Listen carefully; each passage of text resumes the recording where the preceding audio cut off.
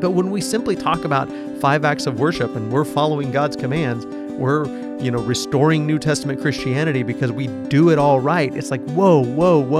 I'm all about restoring New Testament Christianity if by that we mean we're getting back to the heart of things. We're getting back to doing Bible things in Bible ways for Bible reasons.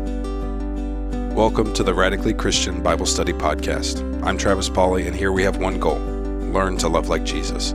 Each week I visit with Wes McAdams, minister and author, and together we explore biblical passages and topics. I hope you enjoy this study. Okay, Travis, we are going to answer another email that we've gotten, and I am so thankful that our listeners continue to send in emails and Facebook messages. We ought probably to say that they can also call in, and I would love to play a clip of a recording. If somebody wants to call in, they can call 707-238-2216, 2216. So that's 707-238-2216. And they can leave us a voicemail, and we would love to play that on the podcast. But we got an email from Chelsea, and Chelsea asked about a follow-up from our discussion on instrumental music. Mm-hmm. So we had done a conversation where I walked through an old blog post that I had written. Mm-hmm. Part of it was to discuss instrumental music and sort of that side of things, particularly music in the Old Testament. That was part of the conversation. Part of it was just demonstrating the fact that we grow and we change our mind on things, and the way that we reason, we come to better conclusions. And so I wanted to demonstrate that and use myself as an example that I disagreed with myself on. But you things. made me say the part that you disagreed with. That's true. I needed somebody. I needed somebody to play my alter ego, my previous ego. And so I appreciate you standing in for me in that case. Anytime. Yeah. So we did that, and I got not only Chelsea's email here, but also some other people that asked for similar things and asked for me to do a follow-up on that discussion. And because I mentioned several times during the podcast that although my reasoning has changed on some things and I disagree with the way I went about some of my arguments in the past, I still believe in a cappella singing in worship. I believe that the church should sing a cappella, which means, for those that may not know what a cappella means, it means, well, the connotation is that we don't use instruments. It's singing without the instrument. And so Chelsea just asked, would you mind doing a follow-up episode explaining why you believe we should sing a cappella in our services? Thank you for all you do through Radically Christian. And Chelsea, I appreciate the email, and I would love to talk about that for just a little bit. Let me start by saying that we tend to approach this from a very negative perspective. Mm-hmm. We tend to talk about why we're against instruments, but I love the way Chelsea asked the question. Can you talk about why you're in favor of a cappella singing? Yeah. That I would love to talk about. I don't want to talk about why I'm against instruments. And the reason why, and I think that's an important conversation in and of itself, because Scripture doesn't talk about being against them. Right. Neither in the Old Testament nor in the New Testament is there anything negative said about the use of instruments per se. There's a couple of passages in the prophets where they were using instruments, and God was talking about the way that they were allowing injustice to happen, and we're continuing to offer up music to him, and he wasn't listening to their music because of their injustice. It didn't really have anything to do with the instruments. It had to do with their lack of justice, had to do with their lack of obedience. And so there's really nothing contextually that is negative about instruments. So I think that if we spend a lot of time talking about why it's wrong and why we shouldn't and why we're against it, I think that we're going beyond what is written, and I think we have to be very careful there. That's not to say that we can't have an opinion about those things. And I think that and it doesn't mean our opinion is wrong. I think lots of people have reasonings and opinions. Paul in Romans 14 calls those, and the Greek word is dialogismos. It's your reasonings, and we all have reasonings about things, and it doesn't mean that our reasoning is wrong, but it does mean that we can't be dogmatic about it because this isn't something Scripture explicitly teaches. It's just the way I've reasoned through on this, and we all do have those types of reasonings, and that those reasonings are good. But I think where it's much healthier to have this conversation rather than focusing on why I'm against instrumental music in the church, in the corporate collective singing and making music. I think rather than having the conversation negatively, I think it's much healthier to have and much more biblical to have it in a positive light. And the reason why I think that what I have often failed to recognize is the purpose of our singing, the purpose of our making music together. Yeah. So let me ask you, what do you think is, not just your opinion necessarily, although I'm open to that, obviously, but what do you think the average church member, like, it's weird, right? I mean, in one sense, like, the church is the only place where, and I don't mean the church, I just mean when we come together, when we assemble, the assembly is the only place really where that sort of thing happens. You don't like go to the office and start singing with your, I mean, maybe some people do that, I don't know. But typically, probably, unless you're singing in the car or singing in the shower or you're going to a concert or something like that, typically you don't sing with a group of people throughout your week. So it is kind of a weird, different, unusual type of an event. And we don't often stop and ask ourselves, why are we doing this? Like, what are we accomplishing? So what do you think, what would be, if you just ask the average churchgoer, why do we sing on Sunday? What's the purpose of our singing? What do you think most people would say? I don't know, but what do you think? The average churchgoer. I think they would probably say, it's to worship God. It's to praise His name. It's to, I think maybe the more insightful might say something like, it's for us. Yeah. It's for our own, for uplifting each other and kind of, I mean, there's an element of preaching, especially in singing. Yeah. In the Church of Christ, with especially the older songs that are really dense lyrically. Yeah. Yeah. There's like an element of preaching to it. You're kind of in a different way than preaching or praying or reading Scripture. You're reinforcing the message of Christ, right? And song, and I hope that would be I really hope that would be the answer. Yeah. I think that's an incredibly insightful answer, and I think I hope that would be the answer or something along those lines. I guess I grew up thinking, and I'm not saying that anybody specifically said this, although I'm pretty sure that I heard this in sermons and it was alluded to. It was the impression that I got. Maybe sometimes when I talk about my upbringing, maybe I ought to say, rather than this was explicitly taught, it's more the impression that I got. Right. And I don't know where I got it or how I got it, but I got the impression that the purpose of singing was to fulfill a commandment. Right. And that's interesting. And I guess that's how I grew up thinking about it. Why do we sing? Well, because we're commanded to. Right. And I think that I would say that I would have said that about everything we do in the assembly. Why do we do this? Because we're commanded to. We give because we're commanded to. We sing because we're commanded to. We take the Lord's Supper because we're commanded to. Well, I don't know. I mean, I guess there might be some truth to that, but it's like I would want to explore with somebody, well, what do you mean by commanded to? Yeah. And do you mean like you're compelled to do it? Like when we talk about commanded to do something, I think sometimes we forget what Paul says, that God loves a cheerful giver, and He doesn't want you, and he's specifically talking about giving money, and we often do try to compel churchgoers, God wants you to give this, and God's commanded us to set aside, right. That's a whole nother podcast. We'll talk about giving, but, we do try to compel people into giving. You've been commanded to, so whether you want to or not, you have to. But Paul says, no. He says God doesn't want you giving out of compulsion. Yeah. He loves a cheerful giver. He wants you to give because you want to, because your heart has been transformed and changed, and that's why you're doing this. So it's funny that we try to compel worship from churchgoers. We try to, or at least that was the impression that I got, that I'm doing this because I'm commanded to do it. So I got this impression, and I'm not saying everybody feels this way. I don't know what everybody thinks, but I am saying I grew up believing that my job was to come here and do what I was told to do and check something off a list. And I felt like specifically by singing without instruments, by singing a cappella, I was fulfilling a command. I was doing what I was supposed to do so that, and again, I don't know that anybody ever said so that I could go to heaven, but that seemed to be the general impression that I got, was that in order to be good enough to go to heaven,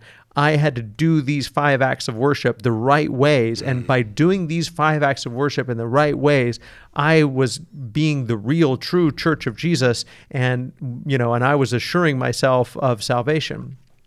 I don't know that there could be anything further than the picture we get in Scripture than that. Yeah. And I'm very bothered by even giving anyone that impression. Again, whether or not anybody explicitly ever taught that or believed that, I'm confident my parents didn't believe that. But again, that was the impression I got from the churches that I attended and prayers that were prayed and things that were said. Sometimes we discount things that people say even in prayers from the pulpit. When we're gathered together and somebody says, "We're here this morning because we've been commanded to," and we just give each other the impression that's why we're doing what we're doing. Yeah. And then even just to stop and think, are we commanded to? Did Jesus or any of the apostles command in that sense, like God tells you to sing, so whether you want to or not, sing?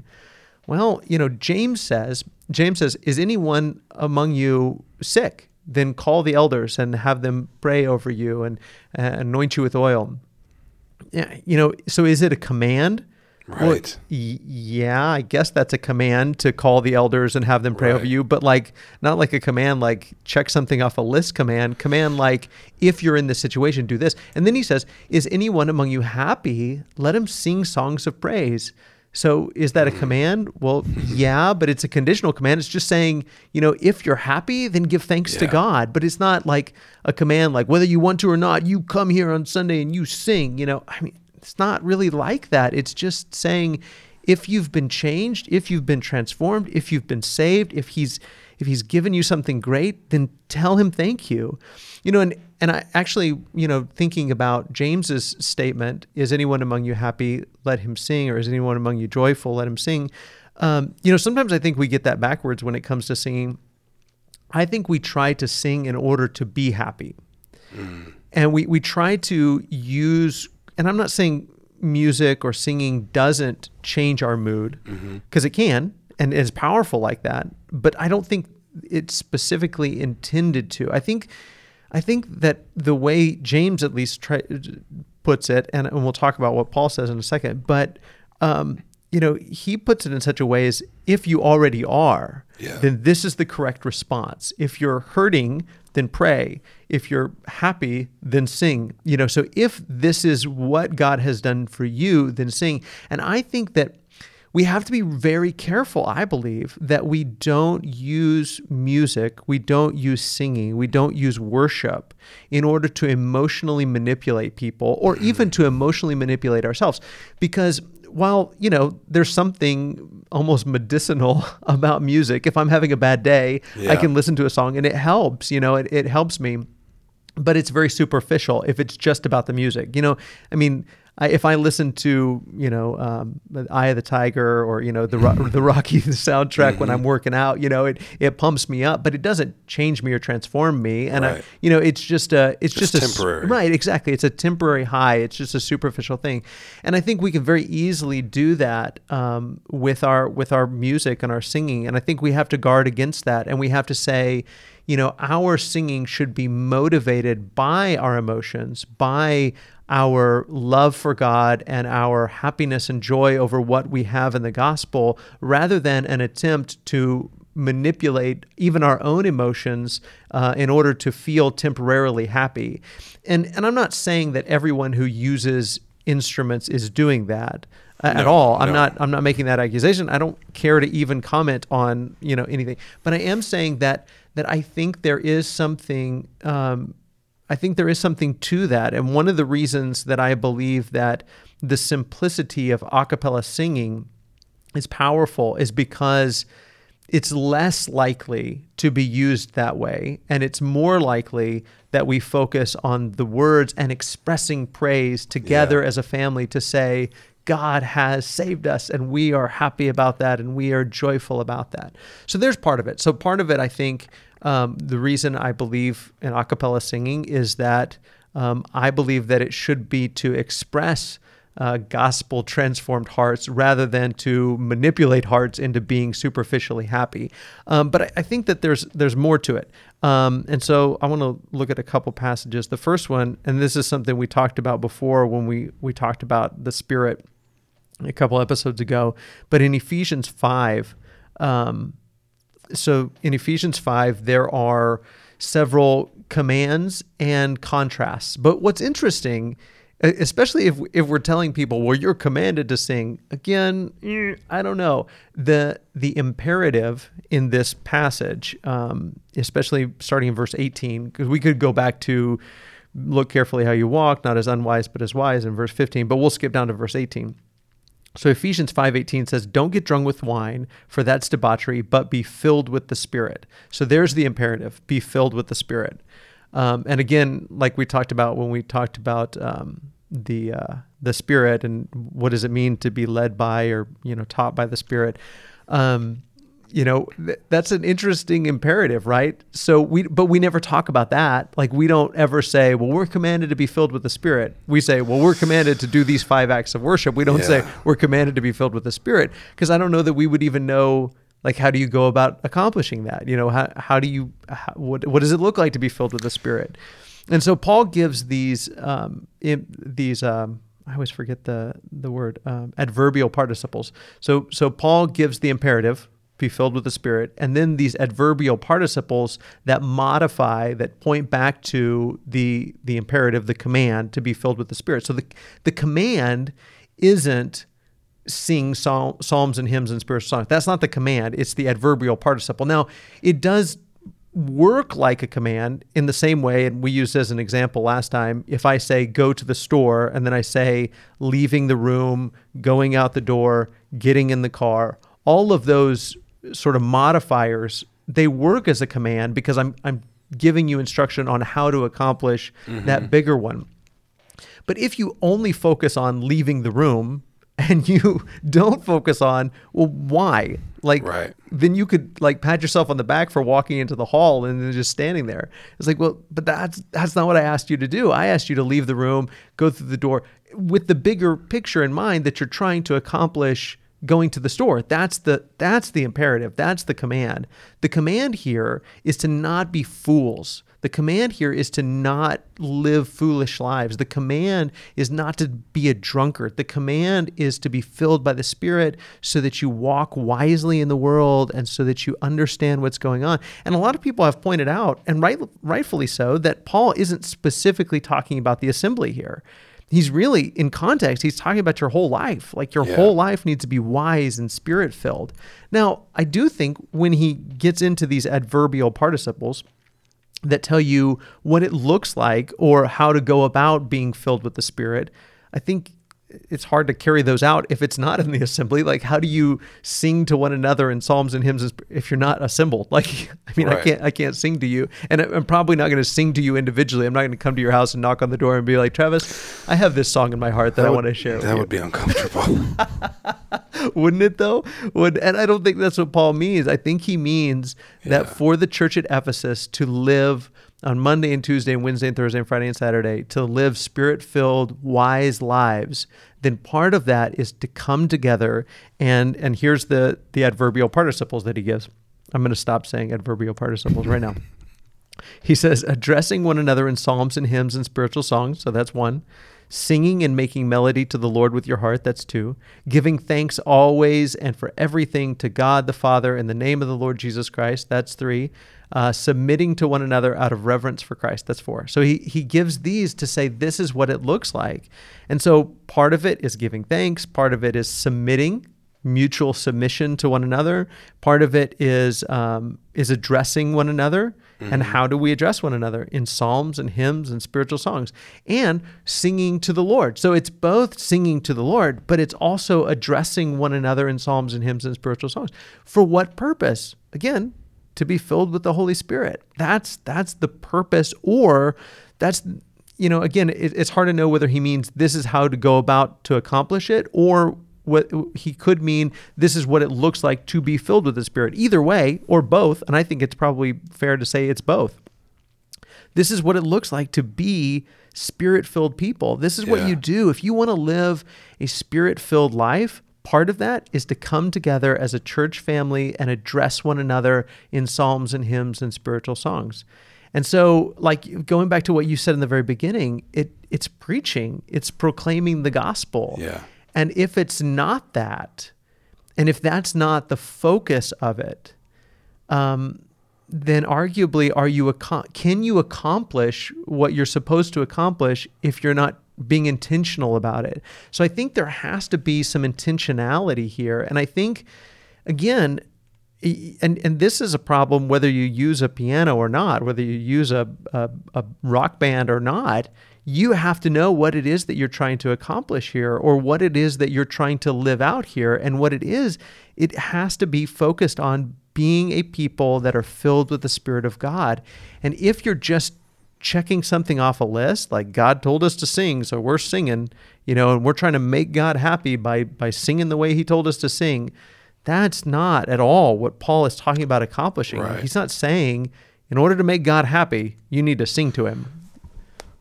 I had a thought where you were saying that this is ultimately a problem of how we approach God, and how, like, when I was a kid, we talk about the commandments and don't take the Lord's name in vain. Mm-hmm. Everybody pretty much agrees that one holds up over time, from old to new. Mm-hmm.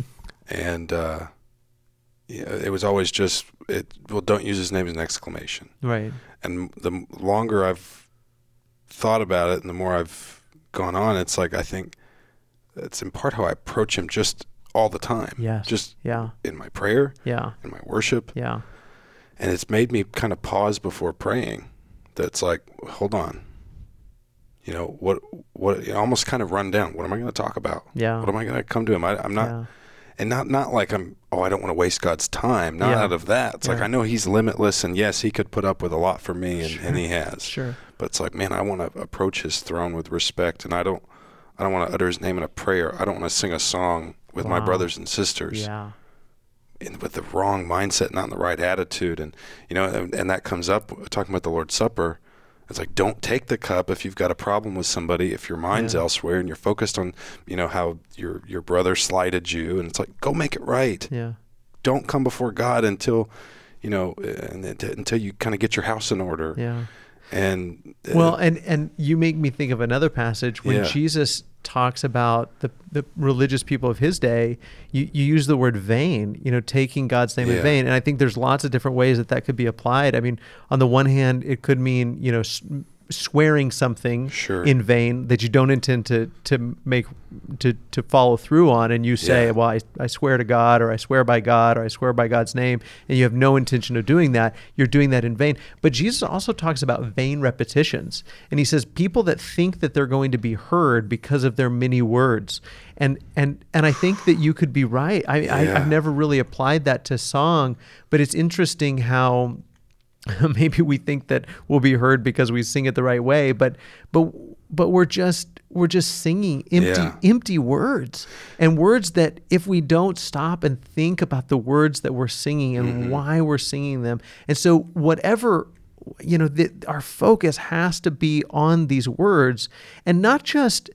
And you brought up exactly what Paul was talking about with the Lord's Supper and in the church in Corinth and 1 Corinthians, and how they had strife going on, but they're taking the Lord's Supper and it's actually making the strife worse rather than bringing them together.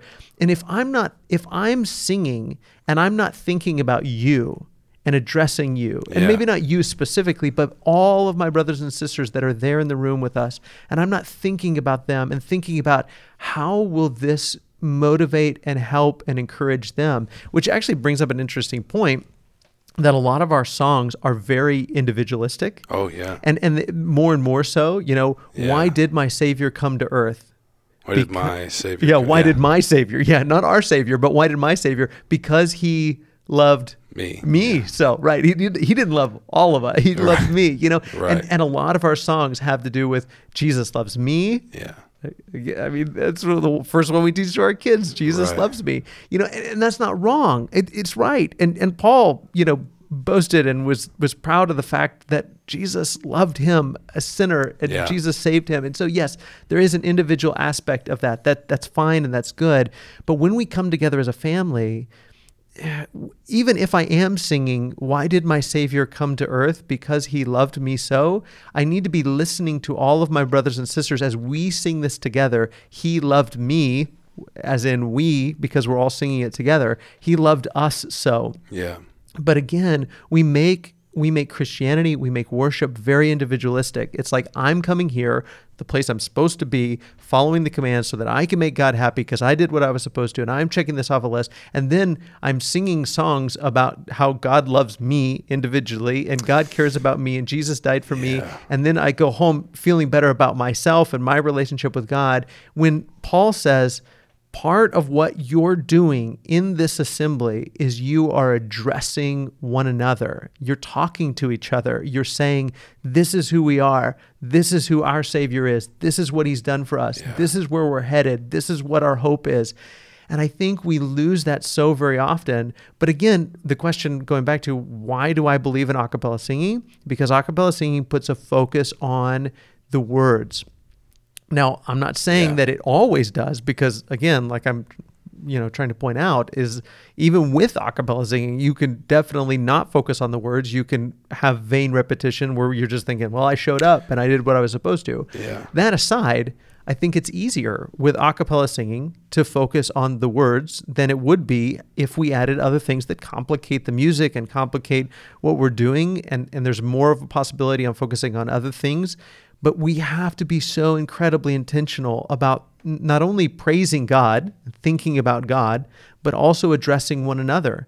And then, again, back to the larger commandment of that passage, being filled with the Holy Spirit. Why am I coming here? Why am I assembling? Why am I singing? So that I can encourage Travis, and so that I can encourage Bob and Fred and Mary and Susie, and I can encourage these people and be encouraged by them, so that I can proclaim the good news of Jesus to them, and they can proclaim the good news of Jesus to me, so that I remember who I am and what I'm a part of, so that I can preach to them and they can preach to me through these songs. And so that I walk out of here, and on Monday and Tuesday and Wednesday and Thursday, I have these songs in my heart. I'm filled with the Spirit of God, and I can live a wise life knowing and doing the will of God. Like, those types of things should be our intentions. But when we simply talk about 5 acts of worship and we're following God's commands, we're, restoring New Testament Christianity because we do it all right. It's like, whoa. I'm all about restoring New Testament Christianity. If by that we mean we're getting back to the heart of things. We're getting back to doing Bible things in Bible ways for Bible reasons. And meaning, I'm doing this so that I can live a Spirit-filled life. And not just me. I'm doing this so Bob and Susie and Fred and Sally, so that we can all go out and live Spirit-filled lives. That has to be our thinking. It has to be our intention. And yes, I believe with every fiber of my being that a cappella singing helps to accommodate that better than other things. And again, I'm not trying to be accusative. I'm not trying to be condemning. I'm just saying I believe that there is a long history of theologians and preachers and Christians for thousands of years who have believed and taught exactly this, that this is what we're trying to accomplish. We're singing these words. And there's been a lot of theologians who have said to bring in, whether it be the organ or whether it be bring in cymbals and bells. I mean, they said, and I agree with them, that to do that is a distraction, and it's just out of place in this thing because of what we're trying to accomplish. Yeah. What we're trying to accomplish is not making God happy. It's not like God is sitting up there sad and we're trying to cheer him up or something. Right. And it's not like God is ready to throw a lightning bolt down and we're trying to appease his wrath and anger. His wrath and anger have already been appeased. Jesus has swallowed up our condemnation. We're singing to him because he's made us happy. We're singing to him so that we become a people who go out and live by his Spirit. Yeah. Yeah, I was just thinking that, again, just because I think we can get into the weeds, whether it's with instruments or overcomplicating a cappella. It's like, as fun as that can be. Right. It's like, I mean, look, I like music as much as anybody. Sure. But I do like this idea, and it feels very Jesus to me. Yeah. Of being kind of dressed down. Yeah. And being able, like, we have a building and we come and we want to take care of that and use that to the fullest advantage. But I like the idea that we could go outside. Yeah. I like the idea that we could do this anywhere. Yeah. I like the idea that no matter what what happens in the world, you and I are still going to get together and we're going to sing. Yeah. And we're going to, and we're going to do these things to, for each other and before God, to praise God. Yeah. It's like, again, I think you can get into the weeds whether you're doing it with instruments or whether you're, absolutely. It's we can complicate 4-part harmony so that you can only do it. Yeah. You can only quote unquote do it right when you have song leaders and you have bass and tenor and soprano and alto and you're exactly right. And what a beautiful picture that, again, I think there's a theological foundation for all of this in that the temple worship was very complicated. Yeah. And by design, it was complicated and ornate, and there were all kinds of different things that went into it. And there were Levites, and there were priests, and there were singers, and there were instrument players, and there were sacrifices, and there was incense, and there were altars, and there were all of these things. They were all attached to this temple worship.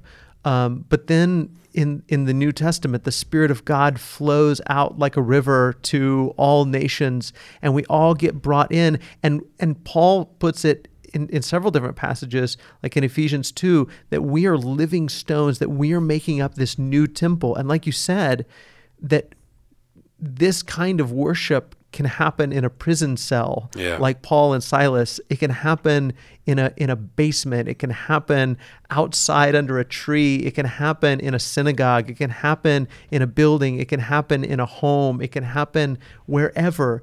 And we don't need these complications. And there's a simplicity to it and a beauty to it that says, where is the temple? It's right here. And don't you know that was so weird in the first century when people would say, where's your God?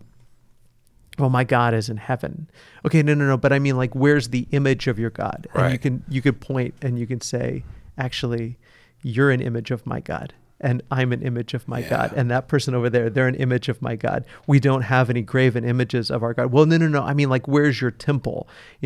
Actually, me and my brothers and sisters, we are the temple to our God. Yeah. Well, no. I mean, like, where does he live? He lives right here in us, and well, no. I mean, like, who are your priests? Well, actually, we are all this priesthood, and it's like, well, no. But I mean, and it's like, it's just totally different, where does your service to your God happen? Right here on the street. That's where it happens. It happens when I feed you and I put roof over your head and I take care of my family and I love you in the name of Jesus. And all of these, there is an incredible simplicity to Christianity, and I don't know that it would have spread or changed the world the way that it has had it been connected to, or had we given the impression that it has to happen in a building, or that Christianity happens in a building. Right. Yes, I mean, I do believe that we are a family, and it's good for a family to have a house. My family has a house. Your family has a house, and you get together with your family in a house. That's good. There's nothing wrong with that. That's great.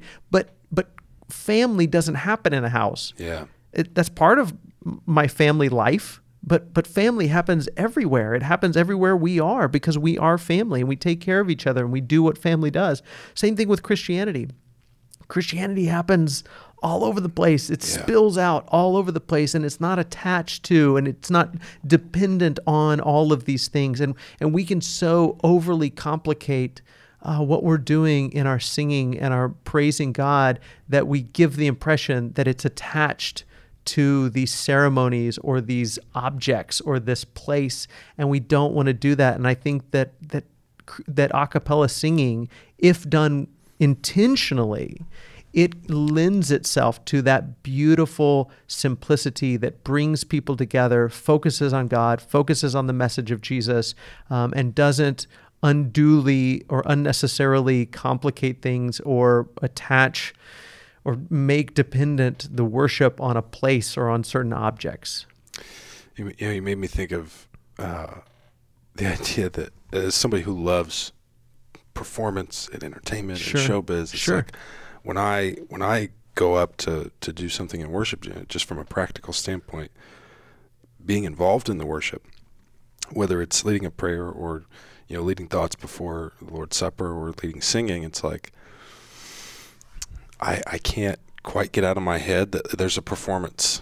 I'm sure you can identify with this a lot, cause, with preaching, because it's like, you're getting up there, you're getting on stage, there's lights on you, there's a microphone to amplify your voice to everybody there. It's set up like a performance. And you do, and I don't think there's anything wrong with the urge to do your best. And to give I remember the line that we would always hear from people growing up was decently in an order. Very important for Paul uses that phrase.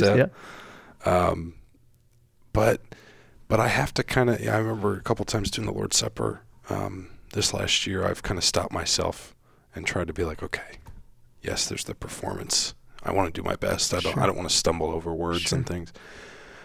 But for me, one of the things that gets me is I don't want to get emotional. It's because it's the combination of being forced to focus. It's like, but you're up there. I'm completely focused on the words because I'm the one saying them. And just the pressure of having a lot of eyes on you. And I kind of stopped myself of like, let that sink in. Like, one of my favorite lines from a song is, "Falling apart is just the start of the show." Like, there's something nice about that. There's something nice about like times where I've gotten emotional, or I've seen people get emotional when they lead, whether it's singing, or just a prayer that gets very deep and thoughtful and emotional. And again, not saying that has to happen for it to be good worship, but that just letting it be something that's like, it's just going to happen. And we're going to do this. We're going to say these words. We're going to all say them at the same time. We're going to sing them. And that's going to be good. Because it's going to be good for you. It's good for me to say it to you. And to hear it from you. It's like there is just something nice about the simplicity of like, it's not about the performance. It's not about how I'm singing for the guy in front of me. Although I'm sorry.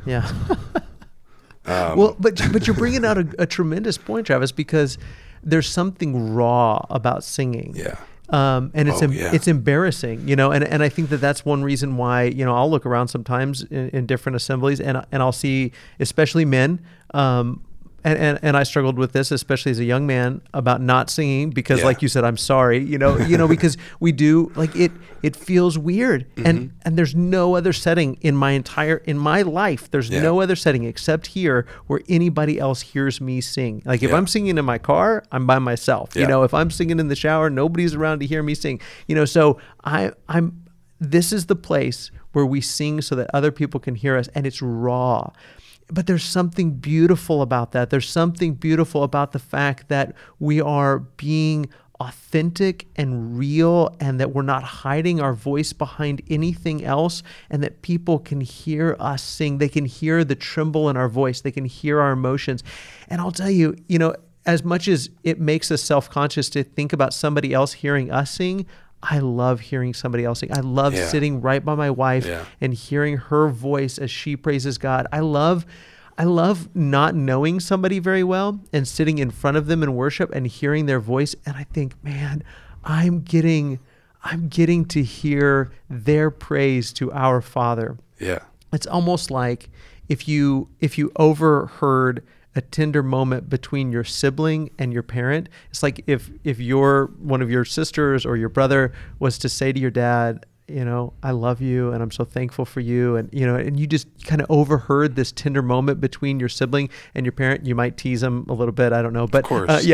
But you'd be like, man, that was cool. And I'm glad I got to witness that. Yeah. And that's what we get to witness. We get to witness our siblings saying to their father, you're taking such good care of me and I love you. And there's nothing hiding their voices. It is just raw and unfiltered and real and genuine and authentic. And as much as we live in a generation that's all about authenticity and taking the filters off, I mean, how much more should that be relevant today to say we believe in authentic, real, raw, unfiltered worship to God? We want to hear your voice. We want to hear you whisper to our God and shout to our God what an amazing, wonderful Savior He is. And so, I mean, there's something to that, and I think that's getting to the heart of what worship should be, and the beautiful part of it. Now, does that mean that we're all on tune? And I believe in that. I believe in doing things well. And if we're going to lead it, then we should. Absolutely. But you hit on, participation versus spectation, and we live in a very entertainment driven world. So was the first century for that matter. I mean, they had theaters, amphitheaters, and they had bread and circus. Right, exactly. So they got that. They understood. The word hypocrite actually comes from a word that means actor. I mean, that's exactly what a hypocrite was an actor. So they understood plays and they understood performances and singing and they understood being an audience. But that's not the picture that you get about the first century assembly of Christians to sing and to read scripture, is that they're participating in something. And it's all about unity, and it's all about mutual submission and mutual edification. It's all about participation.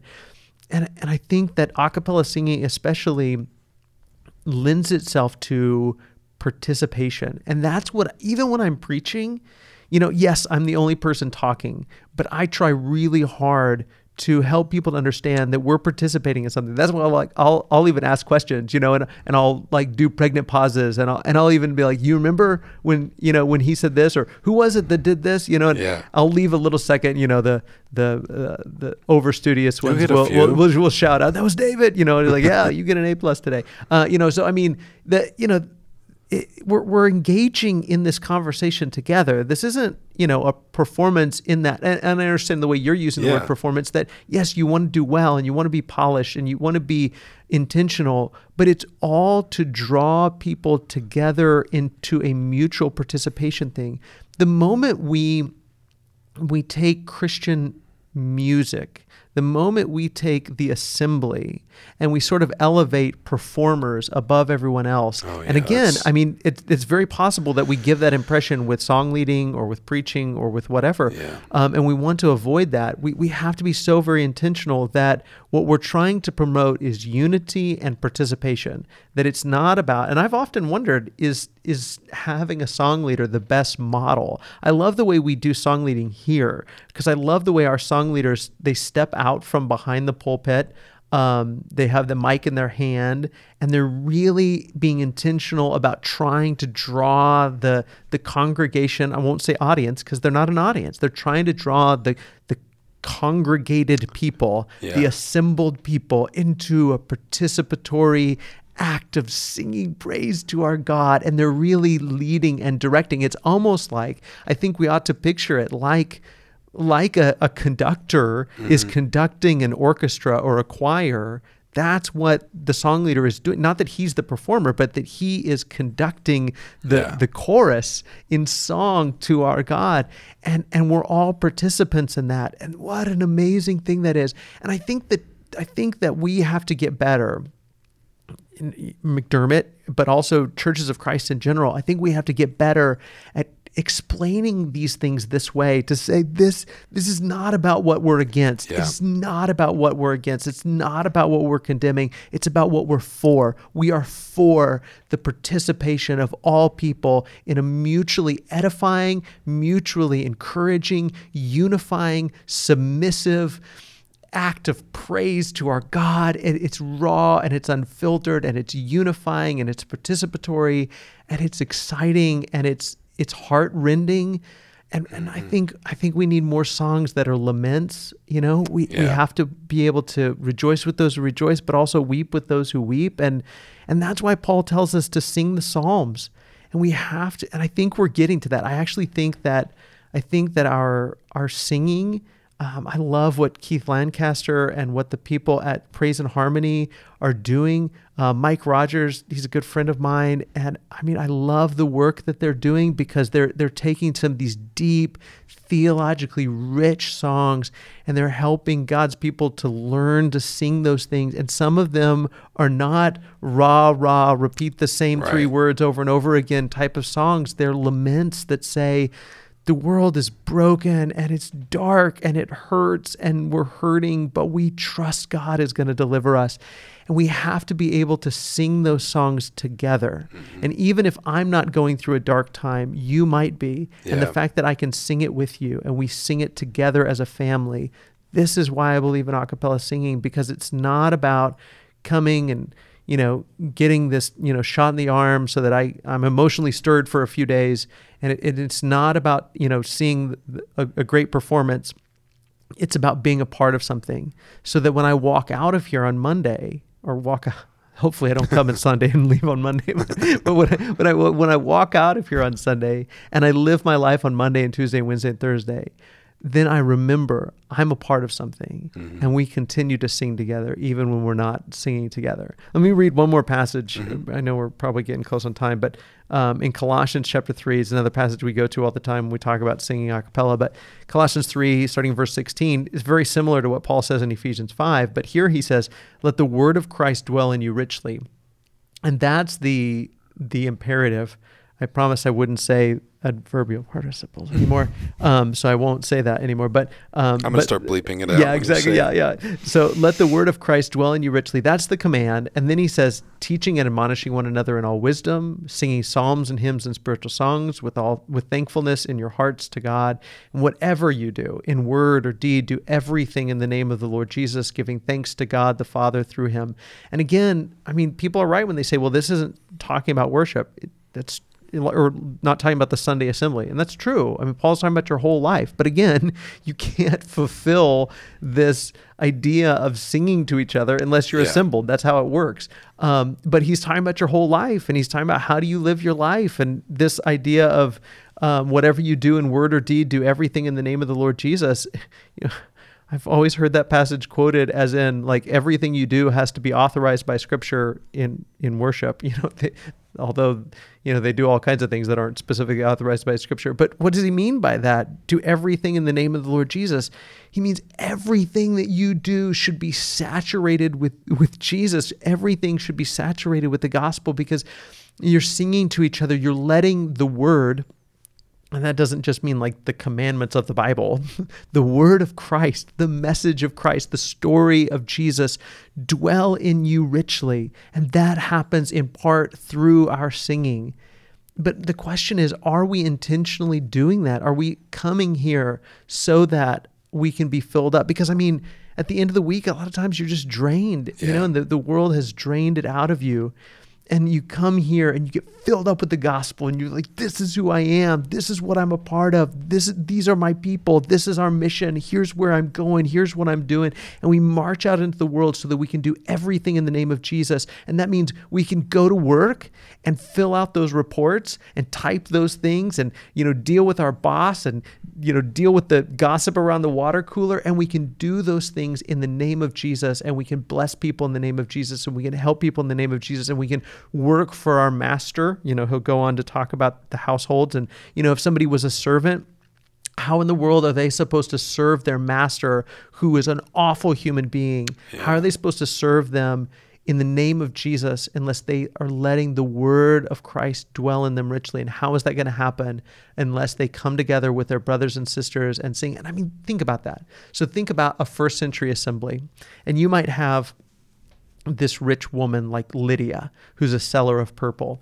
You might have a rich merchant woman who is a free woman, and she's well dressed, and she's got a life that other people would envy, and so she's part of this assembly.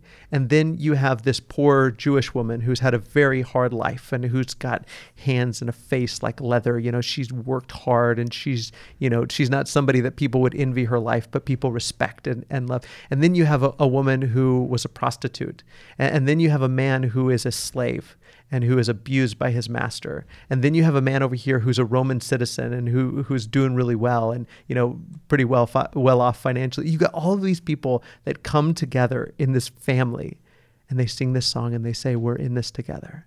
And this is who our king is. And this is what we're doing. And this is what we're a part of.